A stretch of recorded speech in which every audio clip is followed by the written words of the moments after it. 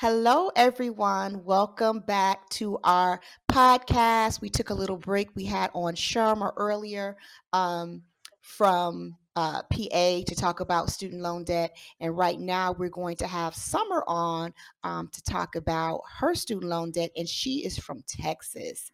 And Summer, tell them a little bit about yourself. Hi y'all. I'm Summer Lawley. I am born and raised in Dallas, Texas, and just for uh, for informational purposes, I have about $25,000. Well, probably I think I'm now subtracting the 10,000 um, that the Thousand Women Strong helped, kind of push through. So yeah, I'm also um, attempting to get a master's, so that's more student Mm, loans. it is. So, with the previous guest, I asked her about her journey, right? Like, why did you decide to go to college? So I know some families are like, oh, you got to go to college. Perhaps you were the first person to go to college. And along with that journey to going to college, what did paying for it look like? Oh man, yeah, yeah, definitely. I, always knew that I wanted to go to college. I love school.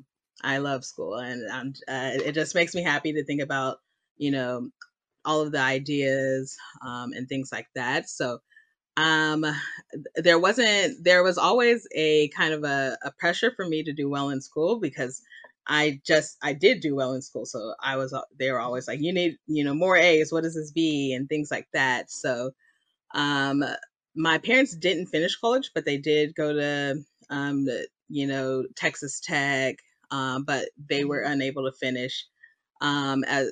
Yeah, because college is expensive, and it was expensive even then. And just imagine, me going, 18 years old Mhm.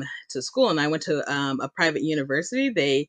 Um, they really needed people who looked like me to go to the school. So I went to the school that Nice. offered me the most money, but that still didn't cover anything almost. I mean, it covered tuition, which is great, but there's Mhm. still room, board, books, um, you know, Mhm. just all food, I remember being Living. really broke and really hungry, at times, and just being like, I'm gonna go into these sorority houses and like pack up all the food and stuff like that.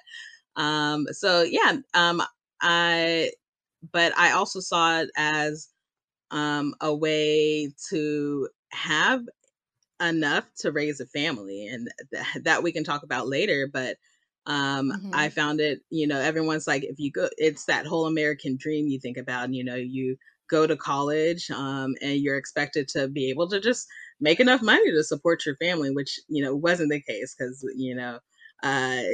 I'm like, how old am I? I'm like 33 years old, and my parents still, Mhm. spotting me. So it's just, uh, sometimes I'm just like, man, why do I keep accumulating this debt? Um, Right. so Well, I can kind of tell you why. As this podcast is named, "The American Dream Costs Too Damn yeah, Much," it really and we does. were, It really does. yeah, and were sold this dream about go to college, get a good job, you'll be able to support you and your family, and that is not what happened, Not at right? all. Yeah, I couldn't even support myself. So it's just like making it, it's just like, even me returning to school 10 years after the fact, Hmm. it's because I need to earn a living. I need to, be able to pay all my bills, get a house with that white picket fence or whatever the American dream is, but it just costs you damn much. So So the question I have for you is: so you graduate college? You graduated yes, college, I so you graduated graduated undergrad. Yes. with a 4-year degree, Hmm. and so when you went out into the world to find a job, what happened? Yeah, I definitely, um, I went out into the world, and all of my college and even my master's classes right now are all focused on community development, on just like the Hmm. community, and just knowing that, you know, I'm making less than, the people who went straight into like banking and things like that. It's just like, um, but none of my jobs or anything qualified for what is it, the 25-year The or the public. 10-year, yeah, public service loan Mhm. forgiveness. Yeah. So yeah, my first job out of college was with the American Federation of Teachers and School Employees. Woot woot. Okay, American Federation of Teachers. Yes. Yeah. So, yeah, we had that connection. And it was in Louisiana. And, I moved back to Texas, and started working with like Battleground Texas, Planned Parenthood Texas Votes, and all of these other organizations, knowing that, I'm not getting paid, as much as, of the, you know, my Private white sector. person cohort, who was in the same class, and things Hmm. like that. And yeah, you're just have enough to pay your bills, and that's about it. So, Yeah, I wanted you to talk about that because in the previous conversation I had, that was the issue that was highlighted. mhm, Like, yes, you have a degree, but you have the student loan mhm, debt, and but you don't get paid as much as your white counterparts, and so paying back those student loan debts becomes more of an issue. And this is not anything we think and mhm, feel. There's data to support that. There's statistics, and we can go into the statistics, but we really want to talk about the stories and the impact it had on people like you who are out here doing advocacy work, out here doing the things that matter. mhm. Um, Yeah, and when the other thing, oh yeah, sorry to interrupt. And talking about no, go like ahead. the pay difference, I found out after with like 7 or 8 years of advocacy work, I found out that a white man who had zero experience was making more than me, and so that just like, you know, it was like heartbreaking. I was like, really, really It's hurt. punch in the gut. Yeah. It's a And punch in the gut. it's just like this dude with no experience is getting paid more than me. And I thought we were, an organization looking, to better, people. And, Hmm. that doesn't happen if internally you are being racist. So, so yeah, it really hurts. And it's something that, I couldn't quite, wrap my head around until, that happened, that they like white Hmm. men really make like, what is it, 2 or 3 times more in Yeah. a career. So it's, yeah, it's Yeah, disappointing. it is. It is, particularly because, you know, I think all of us have the same, and by all I mean black women and our white counterparts have the same American dream.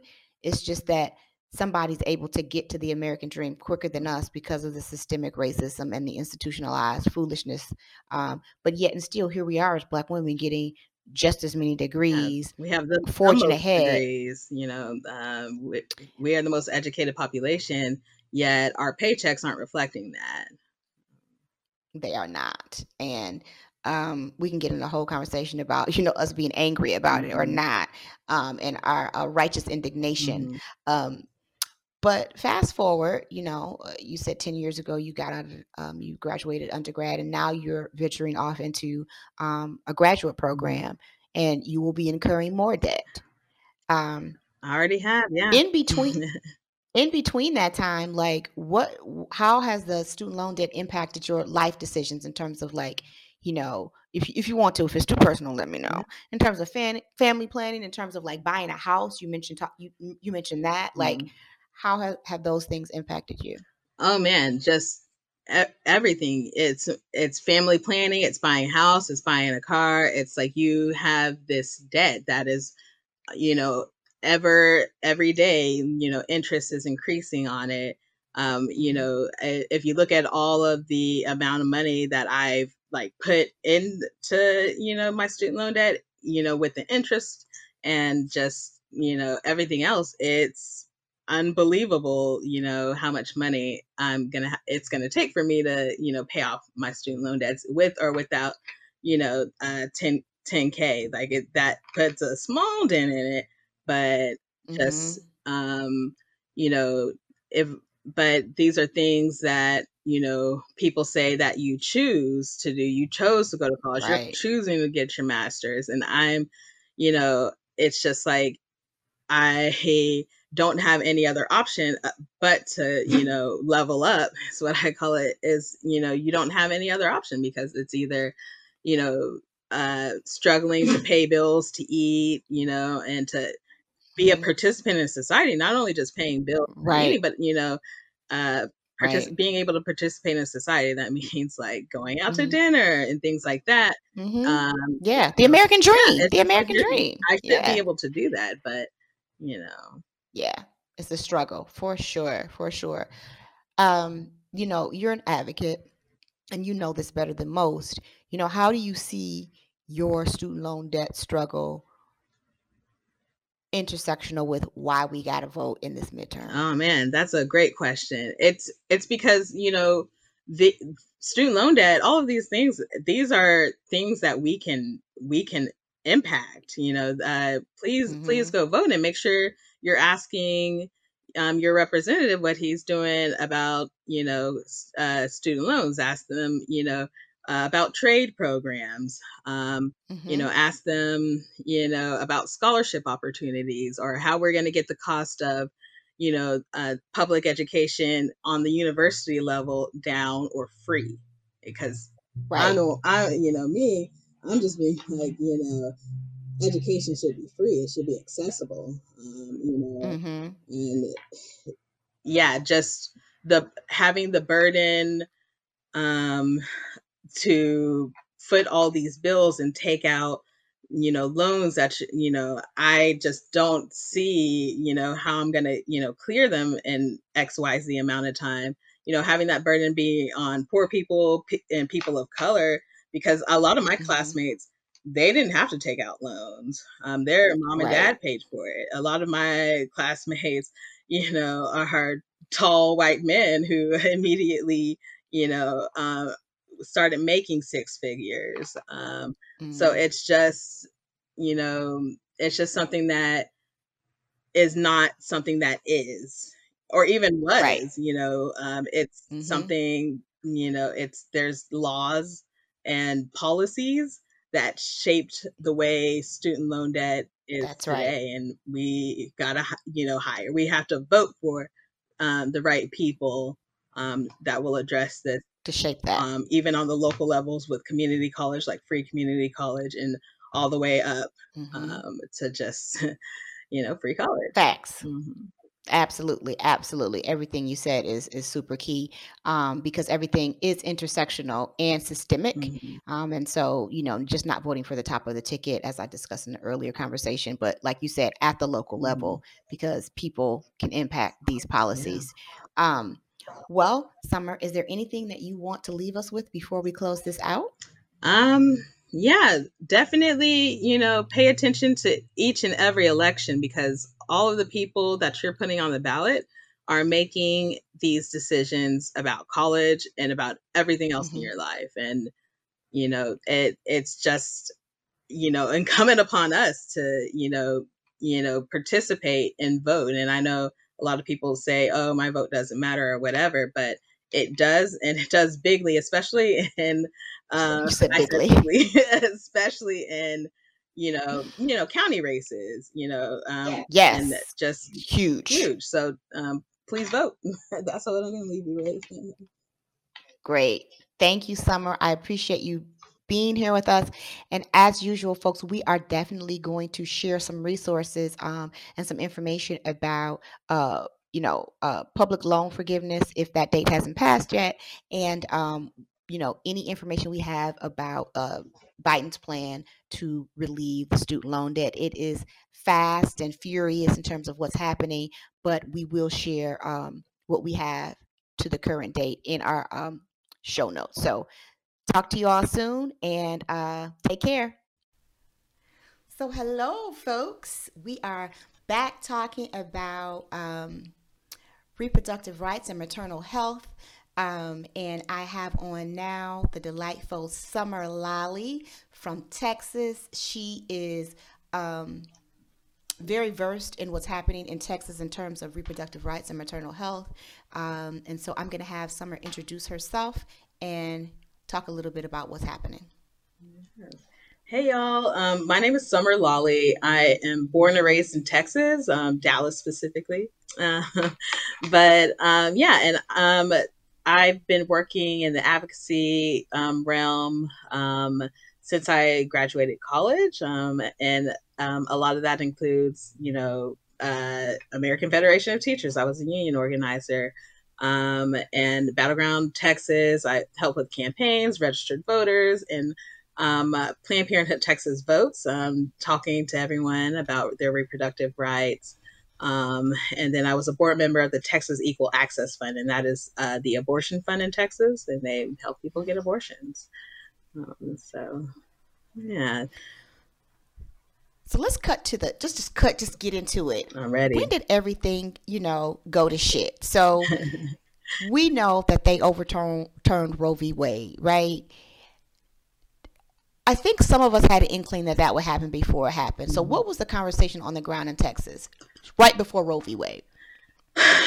Especially, with the historical leak of the opinion, you know, abortion in Texas has always been really just explosive. It's always been just really tumultuous.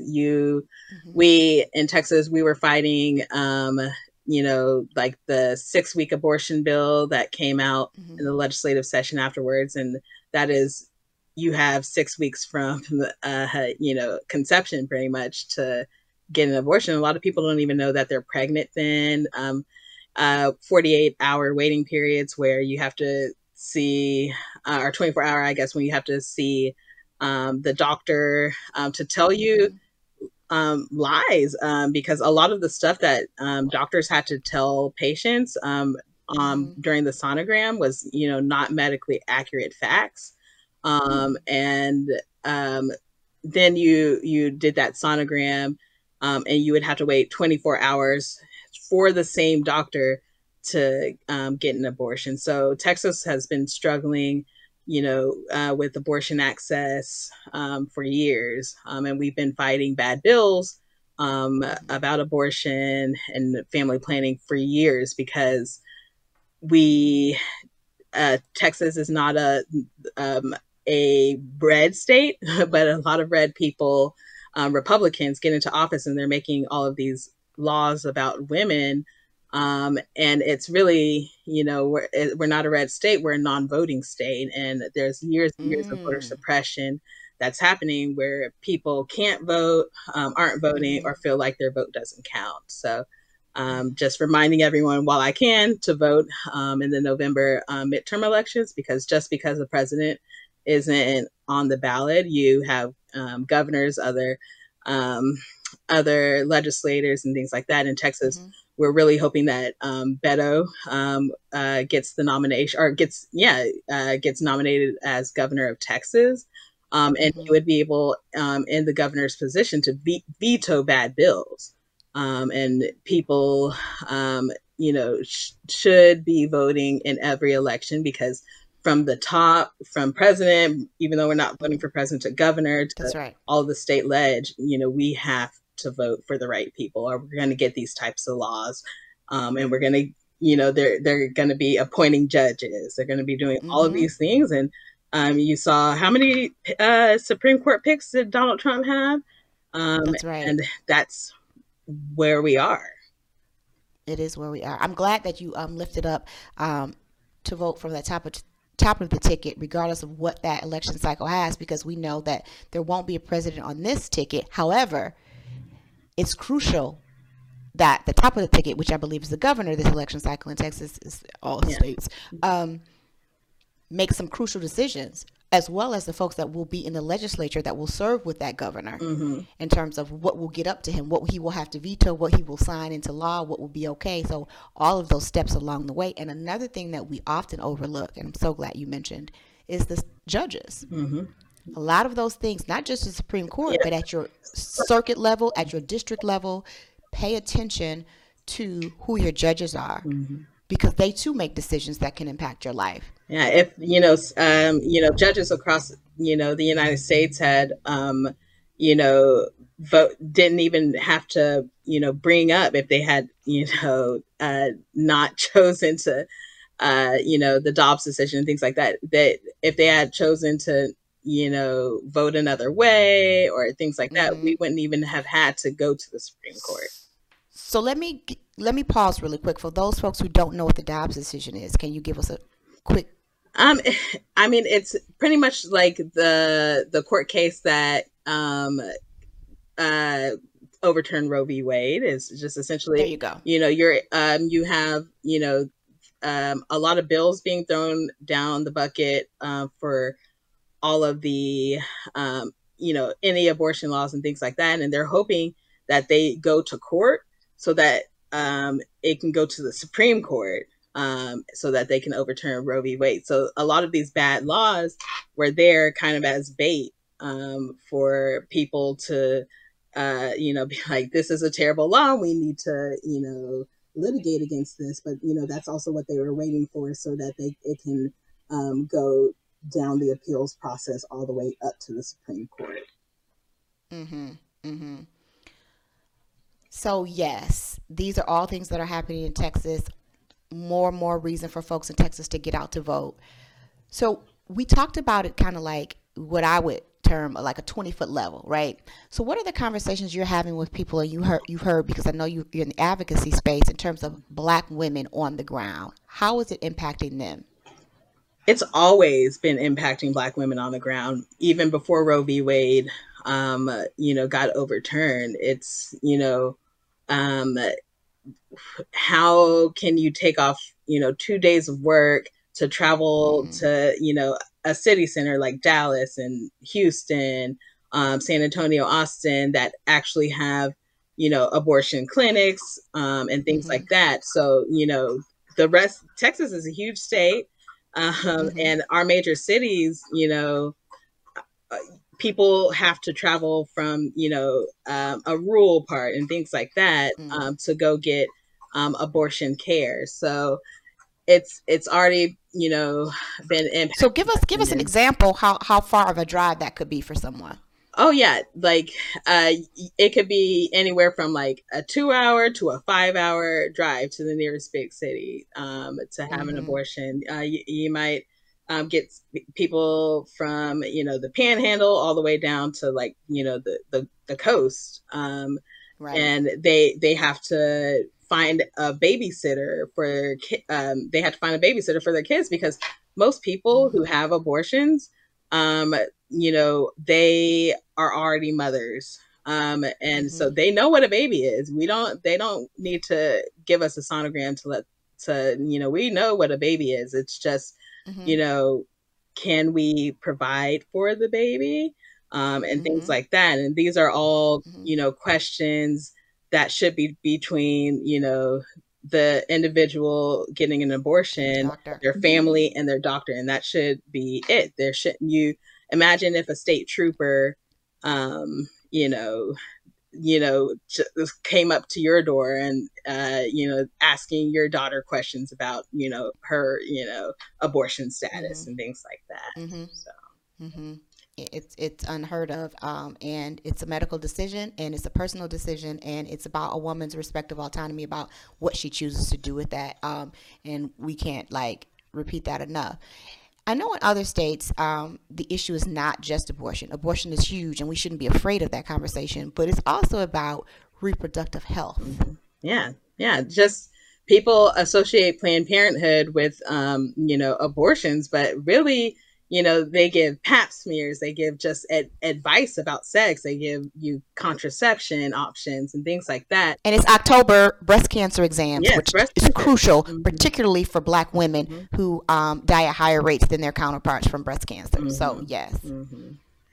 So it's it's really, tough. And you do, I mean, I've heard about some states, not Texas quite yet, but who are trying to limit contraceptives. So they literally are going after, the pill and all these things that were promised not to be coming up. But, now that You know, and it's about control. The doors are open. Mm-hmm. Mm-hmm. The control of our bodies. Mm-hmm.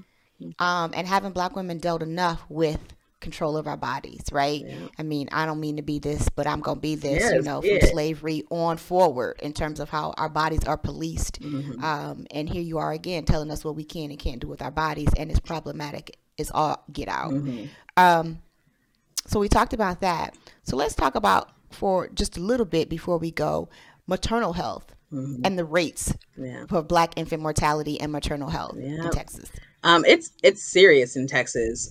Literally, Texas, you know, Black maternal mortality rate is equivalent to third world countries. And I hate, you know, trying to make that kind of comparison. But with the amount of medical infrastructure that we do have, there's really no reason. And you can't out income yourself out of that. I know cannot. you know, I can make as much money as possible, but when I'm going to a hospital, they don't know how much I'm making. They see me as a Black woman and, you know, That's right. give care, you know, or not the best care, you know, in the hospitals. So it's very That's serious. real. And I know Serena Williams, who talked about her experience. In the hospital and how they ignored her pain and things like that. Beyonce too. Beyonce also talked about it. Yeah. And it's just like, you know, shout out Houston, Texas. Houston, baby. So yeah, it's just like it's something that, you know, me as I'm trying to climb as far as possible up the income bracket, you know, you know, if and when I get pregnant, you know, I won't, you know, I won't receive the same amount of care as a white woman next to me statistically in Texas. And my, you know, the likelihood of me dying in birth is, you know, astronomically more than the white woman who's also having a baby next to me. Absolutely. Your money and your education won't save you as a Black woman if, you know, you're in a maternal health crisis. The other episode that I had before you, I talked with the guest about the big instance of the woman who had earned a PhD and worked for the CDC, and she died during birth, and her education, her background, her advocacy couldn't save her life. And that's saddening to me. That you can't out income yourself, you can't out educate yourself from, you know, being in that statistic. And so we have to do better in terms of that. And the fact that Texas is, I don't want to say ground zero, but that Texas is at the forefront of those statistics is a problem. And the fact that, you know, our governor won't expand Medicaid, like, you know, in Texas, and that's denying Black women, women of color, you know, the healthcare they need while they're pregnant, you know, and into the, you know, days, years, decades that they'll have to raise a child. So it's just, you know, again, I'm going to harp on the elections. You know, we have to elect leaders who care about Black women. Absolutely.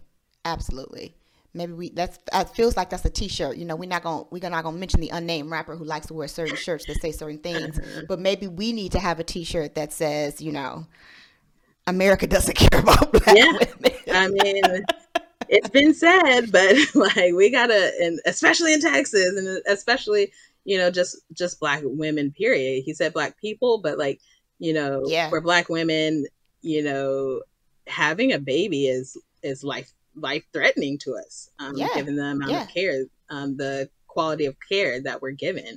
You know, we shouldn't, you know, with as much healthcare infrastructure, like I said, we shouldn't be dying delivering babies. Absolutely not. Nobody should, but particularly Black women should not. Listen, we got all this education, we making all this money, but not really we making money. We got the education, or we got the student loan debt to prove it, but like it just doesn't make any sense. And so it has to be a system, and it has to be systemic. Yeah, it's systemic, and it's scary to someone. Me, I may or may not have you know, get pregnant and things like that, but like when I'm thinking about it, I'm thinking about my student loan debt. You know, am I going to survive birth? And these are like pretty major, topics when. Absolutely. Mhm. Yeah, things that we shouldn't have to, like, there's enough to have to deal with lifing, as I say, but this shouldn't have to be it in a nation such as rich as we are, and like you said, the infrastructure that we have.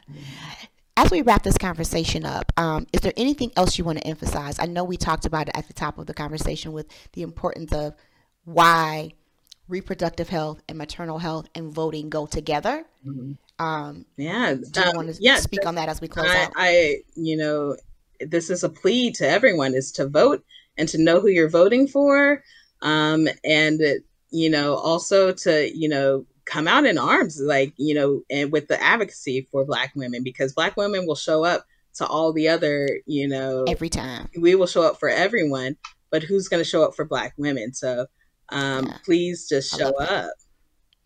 Yep. Let's show up for ourselves. Let's show up for our community, and those who are in the community, show up for us. Show up. If not for yourself, dang it, show up for us, Mm-hmm. because we show up for so many folks in so many different ways.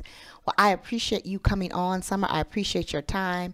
You're such a wealth of knowledge. I hope to talk to you soon. Maybe after this midterm, we'll check in again to see where we're at in Texas, see what folks is doing, see how we got to forge ahead for the presidential, because it's on and popping Mm-hmm. right after this midterm. Yes. So, I thank you. Oh. Have a wonderful, wonderful rest of your day, and be well.